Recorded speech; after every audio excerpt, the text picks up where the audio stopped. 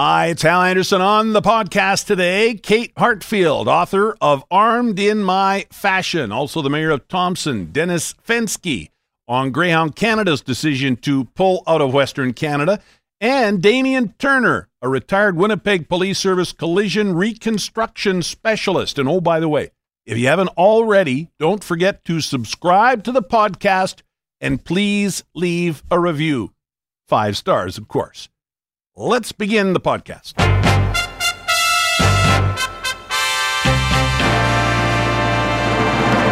So here on CJOB today, we've been asking you what book are you reading right now? What's your favorite type of book to read in the summer? Do you still like reading a book, or do you read it on a Kindle or your iPad on a screen? And we found out that the Golden Booker, the best of all the Booker Prize winners, is The English Patient. And we're going to talk more about that later on, but it got us thinking about local Winnipeg, Manitoba authors. And we have one joining us here now, and it just so happens that her book launch happens tonight at McNally Robinson at 7 o'clock. Kate Hartfield, nice to see you. Hello, happy to be here. Thank you for coming in. And your novel, your first novel, is called Armed in Her Fashion. So is it good summer reading? It is, I think so. It's historical fantasy, and it takes place in 14th century Europe. And it's lots of fun. It's a bit dark, but it's got a lot of action and some interesting characters. Historical fantasy. I don't think I've heard that before. Is that an actual genre, or you came up with that? Yeah, no, it's a thing. It's a subgenre. So it's history in our own world, but with magical creatures in it. Excellent. Very cool. And so how did you get into this? I mean, I guess we've all got these things bouncing around in our head, and at some point you put pen to paper and... Right. Yeah. I'm one of those people who's been writing since I was a kid, and so I was working away on novels that will never see the light of day and are going to live in my drawer for the rest of my life. But they were good apprenticeship, for years and years. And then I wrote one that was good enough to be published, and I got an agent, and Canadian publisher, Cheesing Publications, put it out. And I have never been happier. It's a lifelong dream come true. It seems to me there are a lot of, or maybe there just are some good ones here, but it seems to me like there are a lot of fantasy writers in Winnipeg and in Manitoba, eh? Yeah, oh, definitely, definitely. In fact, my editor on this book, SM Biko, is a writer in her own right and has a fantasy series out, a young adult fantasy series, and she's going to be introducing me tonight. I think also Chadwick Ginther might stop by. He's got a brand new book out with my same publisher, Cheesing Publications. His book is called Graveyard Mind, and I'm so looking forward to reading it. He's got a fabulous imagination. It's set in Winnipeg as well. Yeah, and so there's obviously some escapism there, and that's really why we read, right? To go somewhere else, right? Yeah, it's kind of a paradox, because I think there's escapism, but at the same time, it kind of helps you understand our own world and our own lives as well. So you're kind of getting away from our world, but you come back to it with maybe a fresh perspective. And one of the things that's been talked about on CJOB today, Jeff Currier before me was talking about this, do you like opening up a book still, or do you read on the screen? So many people are doing books that never get printed. They just end up as a book on the internet that you can buy or just view for free. Are you a traditionalist in that sense, or are you more, here's my book on screen? I do both. I like my Kindle, especially when I'm traveling, because, I can take a bunch of books with me and I don't have to carry them all around. Yeah. But I do have a fondness for paper books, and especially when I'm doing research or just anything a book that's really special to me, I want to have it on paper. Yeah. Any thoughts on The English Patient, which, of course, most people, I think, know it as the movie, but a lot know it as the book as well. And it's the Golden Booker winner now, right? The best of all the Booker winners. Canadian book, right? And you're a Canadian author. I mean, that has to be kind of cool. It's very cool. And I think Canadian fiction really punches above its weight in the world in all kinds of genres. And Dachi obviously is a fabulous wordsmith. His sentences are amazing. And, it didn't really come as a surprise that The English Patient got this award. I mean, nobody knew what it was going to be, but, it's certainly not shocking that it won. But we have such a wealth of talent in this country, in sort of mainstream mainstream literary fiction, but also, in the fantasy, science fiction, and, mystery writers like Louise Penny. We've got all kinds of stuff. Yeah. Hey, answer me a question. You're from Winnipeg, but you're in Ottawa now. You were a writer with The Citizen out there, so you intern, Navi the intern here wants to be a writer, a journalist. How do you make that jump from writing those daily news stories to a novel? Because it's so different, right? I mean, I went from writing for radio to now writing for print a bit. And man, that's tough. Like I'm working hard to try and get better at it. How do you make that leap from writing, a news story to telling a story of your own? It's a lot of the same skills come into play. I think the fact that I've been a working journalist for so many years really helps me push past that writer's block that a lot of people get. So, you have no choice. You got to write. Exactly. When you got a 4 o'clock deadline, there's no such thing as writer's block, right? So I'm pretty good at just putting down the words on paper. And, I think a lot of the same concerns come into it. I'm still interested in what's happening in the world and in politics and in social change and everything else, but it just gets filtered in a slightly different way in fiction. So it doesn't feel completely different, although obviously the skill set is a little bit unique. Yeah. Well, and there are great stories in the news every day that go on to be great books or give you an idea, right? I mean, how did this one start for you? This one, it was mostly inspired by a painting. There's a painting by Peter Bruegel called Dull Greet, and it's about this woman who goes on a raid at the mouth of hell, and she's armed only with pots and pans. And I thought, and this was sort of a figure from folklore, Flemish folklore, but I was just so taken with this idea that I thought, okay, well, what is this woman's story? I think people nowadays are familiar with the Hellmouth concept from Buffy the Vampire Slayer, but back in the Middle Ages, it was a big concept in the religion and also in the folklore of the time. So I thought, okay, well, what's this woman's story? And so I started to write about a woman that had to lead this raid armed with only pots and pans and what was her background. So it's a bit weird, as you can tell from my description. It's a little bit, I don't think all of the reviews have said, there isn't really another book quite like it out there, but that's probably true of every book. So you mentioned the reviews. You read the reviews, eh? I do. I was going to be good and not read them when I first started. So you think it's better not to read them? Probably, yeah. But I couldn't really help myself, and I've been actually really enjoying it, even the ones that aren't that great. I've been lucky in that a lot of the reviews have been positive, but even the ones from the readers who say this book isn't for me, there's something about that that's really valuable, too, because, not every book is for every reader. So knowing who it's for and who it isn't, and, maybe you learn something from that, or maybe you just learn, okay, this is the kind of writer that I am, and that's not for everybody. Yeah, and what is a hit in Canada? What's a best-selling book? 5,000 copies, I think, something like that? Oh, I think so, yeah. Last I heard, it was like 4,000 or 5,000 could be best-selling, yeah. You don't write or you didn't publish this book for that. I understand that. Yeah. But what is your hope? That it does become a bestseller, that it leads to other books, maybe it becomes a series, or your first novel must be nervous but exciting, and where does it go from here, do you hope? Yeah, it's great. I think at this point in my career, I'm really hoping to kind of just build and gain fans and gain readers, and I've been doing that. And every individual reader that's come to me and emailed me or something about it has been a real, just such a joy to reach out to people that way. So that's been the best, and I think my publisher's happy with how it's doing, and that's been really good. I do have another book coming out with the same publisher next year. And I've got a series of novellas, which are short novels coming from an American publisher in the fall. They're time travel novellas. You're busy. Yeah, I have been busy.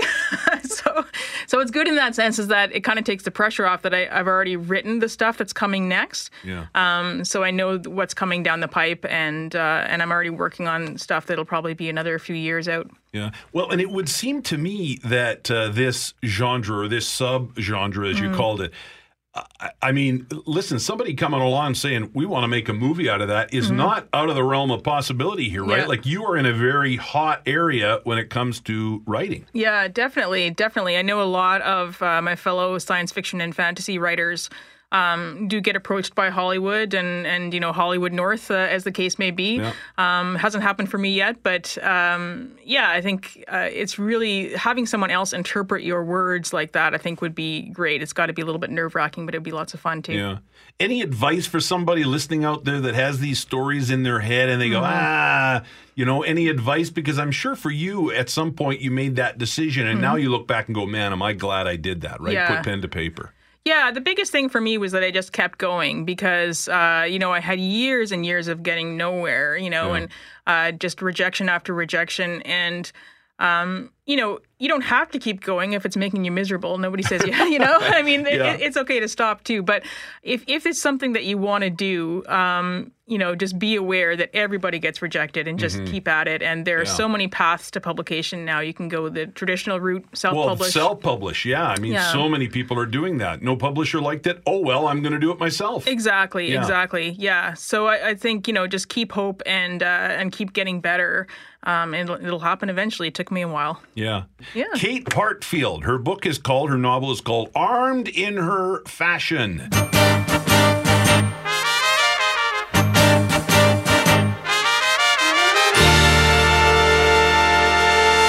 And now, joining us on the phone to react to Greyhound Canada shutting down in Western Canada. Certainly this will affect his community. Dennis Fenske, the mayor of Thompson, joins us on the phone now. Good afternoon, sir. Hi there, how are you? Great. Thank you for doing this. Your initial reaction to this news? Well, shocked but not surprised. Again, we're seeing transportation in the north being driven by the bottom line. We've followed the news with Omnitrax with the trains, and now Greyhound with the bus services. So, again, northern communities impacted by the bottom line and the ability to travel throughout Manitoba. Yeah, and I would imagine, we're still digesting this here at CJOB, but I would imagine, this is going to impact smaller communities across the province, across Western Canada, but northern communities even more, I would imagine, eh? Oh, absolutely. I mean, you've got the rail service is already compromised, although the bus lines aren't servicing anything north of Gillam. But with the bus lines across the north, you're talking Swan, Flin Flon, The Paw, Thompson, Snow Lake, Nelson House, Norway House, Cross Lake, communities like that, where they are impacted. And it's one of the modes of transportation. Not everyone has the luxury of owning their own vehicle or having access to a vehicle. So public transit is used. And again, from a bottom line perspective, obviously not enough. This has been done in the past, and they've changed routes and adjusted schedules accordingly. But to outright pull out again, a big blow to northern Manitoba. And I imagine flights would be an option, maybe not a great option, but would be an option, but then at a much higher cost, right? Well, absolutely. I mean, flight is the most expensive mode of transportation in the north, and in some communities it isn't an option unless you're chartering a plane. So, I mean, road access isn't available to everyone, so that's not affected by the bus shutdown. But certainly travel in general in the north is precarious at best. You're at the mercy of the suppliers of the service. You're at the mercy of weather, seasonal weather. So it's a tough road, no pun intended, when you're trying to access other modes of transportation other than personal. Yeah, you said you're not surprised. I'm curious to know that have you talked about this possibility with other communities, with the province, with the feds? Is this something that's been discussed? And what, at that point, were you looking at as possible options? It seems like you sort of expected this one day maybe to happen. Now what? Have you prepared at all? Well, I think at the end of the day, this discussion has been going on the last couple of years. I know the routes have been changed, schedules have been changed. Things have been shortened. There's less runs to communities more often. We talked about this at least 2 or 3 years ago with the province in regards to subsidization, and of course that landed on deaf ears from that perspective. And so, like I said, it's not surprising. It's disappointing, but again, we'll see what the options are. A lot of people won't have options, and again, it'll be an impact on northern communities, not only for personal transportation, but healthcare is used to transport patients to and from communities. Goods and services will be affected. So it's a big impact in northern Manitoba when you look at our geography and what our connectivity is. Yeah. Mr. Mayor, anything else you wanted to say before I let you go? I mean, from a northern perspective, I would appreciate listeners to I guess, understand the vastness of the north, and it's not like we're right off the Trans-Canada. There's truly a geographic challenge to living in the north. It's a choice we make, but in the same sense, we're all Manitobans, and we deserve the same delivery of services throughout Manitoba. You know, I'm really glad you said that. We had this debate, or I did, with some listeners the other day when we were talking about Churchill and what to do there. And you're right. I don't think some people realize, as you said, the vastness of northern Manitoba and just the requirements that you have, the basic needs that you have that other communities do have other options or they have ways around it, but you guys don't. No, and that's, I mean, I'll just use the example of when the South experiences floods to communities. In many cases, there's other options to get into that community. You can go, 3 different highways to get in if 59 goes out or something like that. But in our case, when Highway 6 goes down, that cuts off a lifeline. If 391 or 280 goes down, that cuts off the lifeline.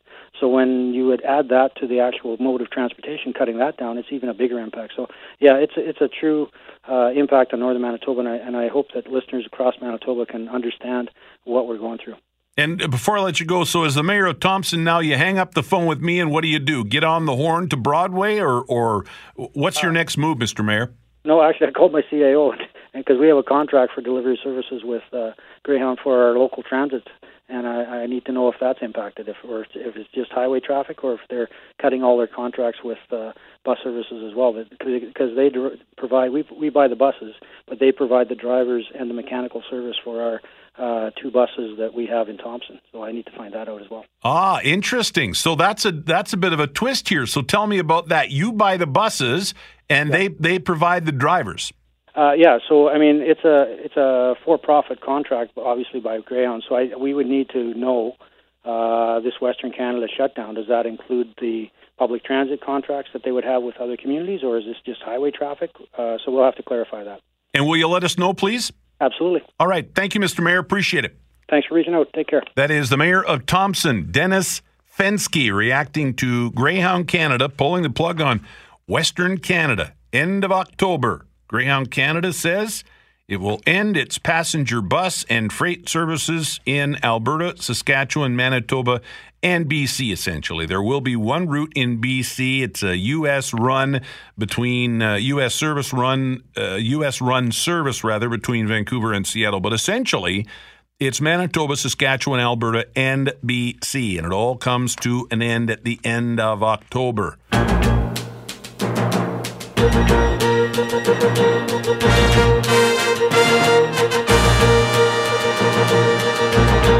Well, a couple of deadly crashes on the weekend. Let me play this report from Diana Foxall, and then we're going to talk about it. Take a listen. Verdon RCMP responded to a single car collision around 2 o'clock Saturday afternoon on Highway 83, about 10 kilometers south of the community. The vehicle had driven off the highway into the ditch and rolled, ejecting and killing the 42-year-old man driving, who wasn't wearing a seatbelt. The car's passenger, a 31-year-old man, had been wearing his seatbelt and was uninjured. Alcohol and speed are both believed to be factors in the crash. The second incident happened early yesterday morning in the RM of St. Francis Xavier. A car on Highway 26 heading north veered onto the east shoulder, then crossed over and struck the west ditch before rolling several times. The 28-year-old man driving was thrown from the vehicle and pronounced dead at hospital. He was not wearing his seatbelt. RCMP say speed may have played a role in the crash, but alcohol is not believed to be a factor. So as you heard Diana explain there, 2 deadly crashes on the weekend. In both cases, the people who died were not wearing their seatbelts. And I know for me, this is kind of like drunk driving. It blows me away that there are people still drinking and driving. Same with this. Why are people not wearing their seatbelts? And I understand some people don't believe that seatbelts can save your life. But, boy, I think the evidence is there, isn't it? Damien Turner joins us now. He is a retired Winnipeg Police Service collision reconstruction specialist. Damien, thanks a lot for doing this. Hi, Al. How are you? Great. So I'm sure you've seen some incredible crashes in the years that you were sort of reconstructing these collisions. Maybe talk a little bit about that. Have you seen a lot of cases where seatbelts weren't worn and these people either died or were very badly hurt, while others in the same car maybe went uninjured, which we saw on the weekend? Yeah, I mean, it's unfortunate, obviously, and over my career, I spent a lot of time investigating collisions, most or all of which were extremely serious. The instance of people not wearing their seatbelts it's definitely gone down over the years, but I've certainly seen the results of people not wearing their seatbelt, even in the city, where we don't experience the same sort of speeds necessarily as you would see in the rural areas. Seatbelts are still quite capable of saving your life or somebody else's life, for that matter. Yeah. And is that the big part of this, is that the seatbelt keeps you from being thrown from the car? Is that the main way that it saves your life? Well, yeah. I mean, the seatbelt is, and cars in general have been designed over the years with occupant safety in mind, and seatbelts are sort of the primary means of accomplishing that. So yeah, if you're traveling on a highway, for example, and you're traveling at 100 kilometers an hour or faster, when you lose control of that vehicle, and we see reports of them starting to flip as that vehicle turns and rotates, the speed and of the occupant inside the vehicle is incredibly fast. So there's no way a person can maintain control of themselves or the vehicle when they're rolling, and that's why we hear about them being ejected, whether it's out of the windshield or out of the side window. And the damage is catastrophic. And seatbelts also, they can save other people's lives. If you're not able to maintain control of your vehicle, even within the city, a simple collision or hitting a pothole or a curb or, swerving to avoid something, if you shift in your position as a driver and you don't maintain control, you can now hurt or kill somebody else. And it's sort of our responsibility as drivers to, be responsible for other people on the road as well. Right. And, when these vehicles are traveling at 100 or 110 kilometers an hour, and then, a vehicle flips or rolls, I mean, give me an idea of what sort of force people are thrown around in that car when they're not in their seatbelt, or even thrown out of the car. Because if the car's traveling at 100 and it rolls or flips, I would imagine the people are being tossed around or ejected from the vehicle at an even higher speed than that. Well, yeah, certainly. And if you could imagine, your vehicle sort of turning into a wheel, if you can look at the center of the wheel and then the exterior of the wheel, the exterior is traveling a lot faster than the center of the wheel. So when you're not wearing your seatbelt and you become dislodged from the driver's position, you are now sort of on the exterior of that wheel being spun around at a huge velocity. And you're thrown through very small spaces. Unfortunately, it's catastrophic what can happen to a person that's in that position. There's no way you can stay in the vehicle. And we saw that, the report from Virden, I believe it was this weekend, where the one occupant, the passenger, wasn't injured at all right after the vehicle rolled, and the person who wasn't wearing their seatbelt died as a result. Yeah. So, the seatbelts are designed to hold you in your position, but they're also part of a larger sort of safety restraint system. They're now designed to be part of the airbag system and all that stuff. And there are parts of the seatbelt that fire a charge that actually retracts the seatbelt and holds you tightly in your position when the severity of the crash is getting up there. In minor crashes, you may feel the seatbelt sort of hold you in place, but in severe crashes, they can actually, wrench you back down into your seat and really hold you firmly into your seat. Yeah, because we've certainly seen seatbelts over the years get much better. You're right. The technology has improved, and therefore, the job the seatbelt does has gotten better for sure. Sure. And obviously that requires you to wear the seatbelt the way it was designed. And that's another problem that we, frequently see, is that people don't like having a seatbelt over their shoulder, so they'll wear it under their armpit, or they'll adjust it so that it's extremely loose. They'll try to wedge something into the mechanism so that there's no restriction on their body. But you're basically defeating the purpose of the seatbelt. You're going to either be killed by the airbag when it fires and hits you in the face, or you're going to be thrown through that seatbelt anyway if your vehicle starts to tumble, as we saw on the weekend. Yeah. And, sometimes I think, Damien, when we go into a long weekend, as we just did a week or so ago, I was on the show a couple times saying, come on, be safe, don't drink and drive.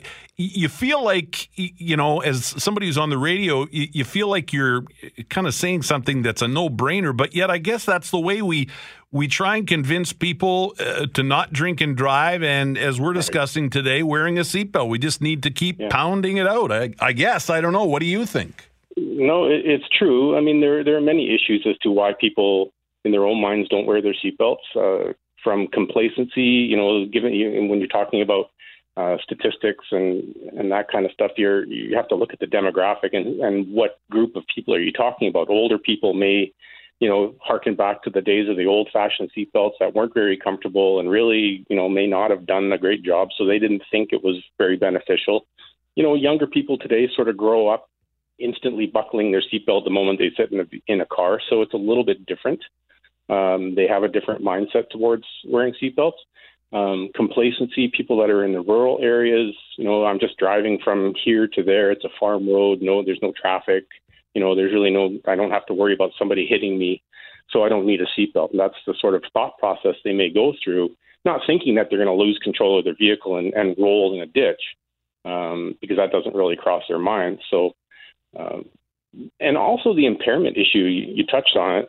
Seatbelt use is frequently tied to impairment. So when we see somebody that isn't wearing a seatbelt, as a police officer, you may start to think, well, is the reason they're not wearing the seatbelt because they're impaired and they forgot to put it on?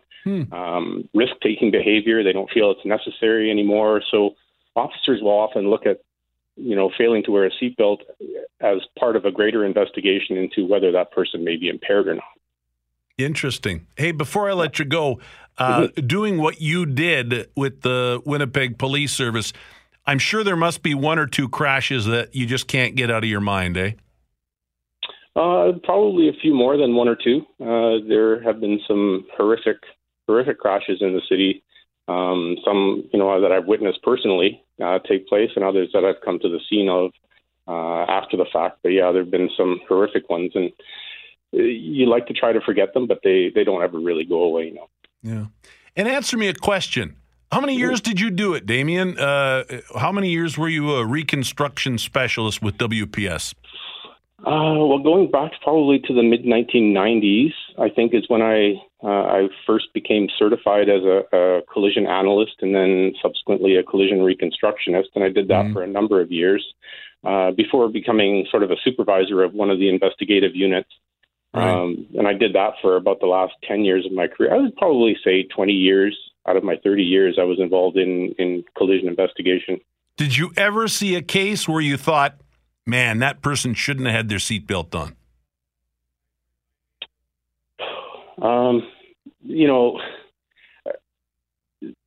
It's hard to say. I don't recall ever seeing one personally. I mean, I know there have been instances where they have sort of blamed the seatbelt on the particular injuries, but often the crash was so catastrophic that it wouldn't have mattered, quite frankly, regardless. I don't think I could ever speak to an instance where the seatbelt was the actual cause of death. I'm not saying that that's never happened, but those would be such rare, in the grand scheme of things, they'd be such a rare occurrence that really it's hard to justify saying, well, that's the reason I'm not going to wear it. Yeah, that one time out of 1 million or 100,000 or whatever. Right. Yeah. Right. And if somebody's, foolish enough to fall back on that sort of thinking, then, I'd hate to say, but there's really no hope for them. Right. Yeah. Hey, Damien, thanks for the conversation. I really appreciate it. Anytime. I'll happy to help. Damien Turner, he is a retired Winnipeg Police Service collision reconstruction specialist. We were talking with him about seatbelt use. 2 deadly crashes on the weekend, both people dying not wearing their seatbelt.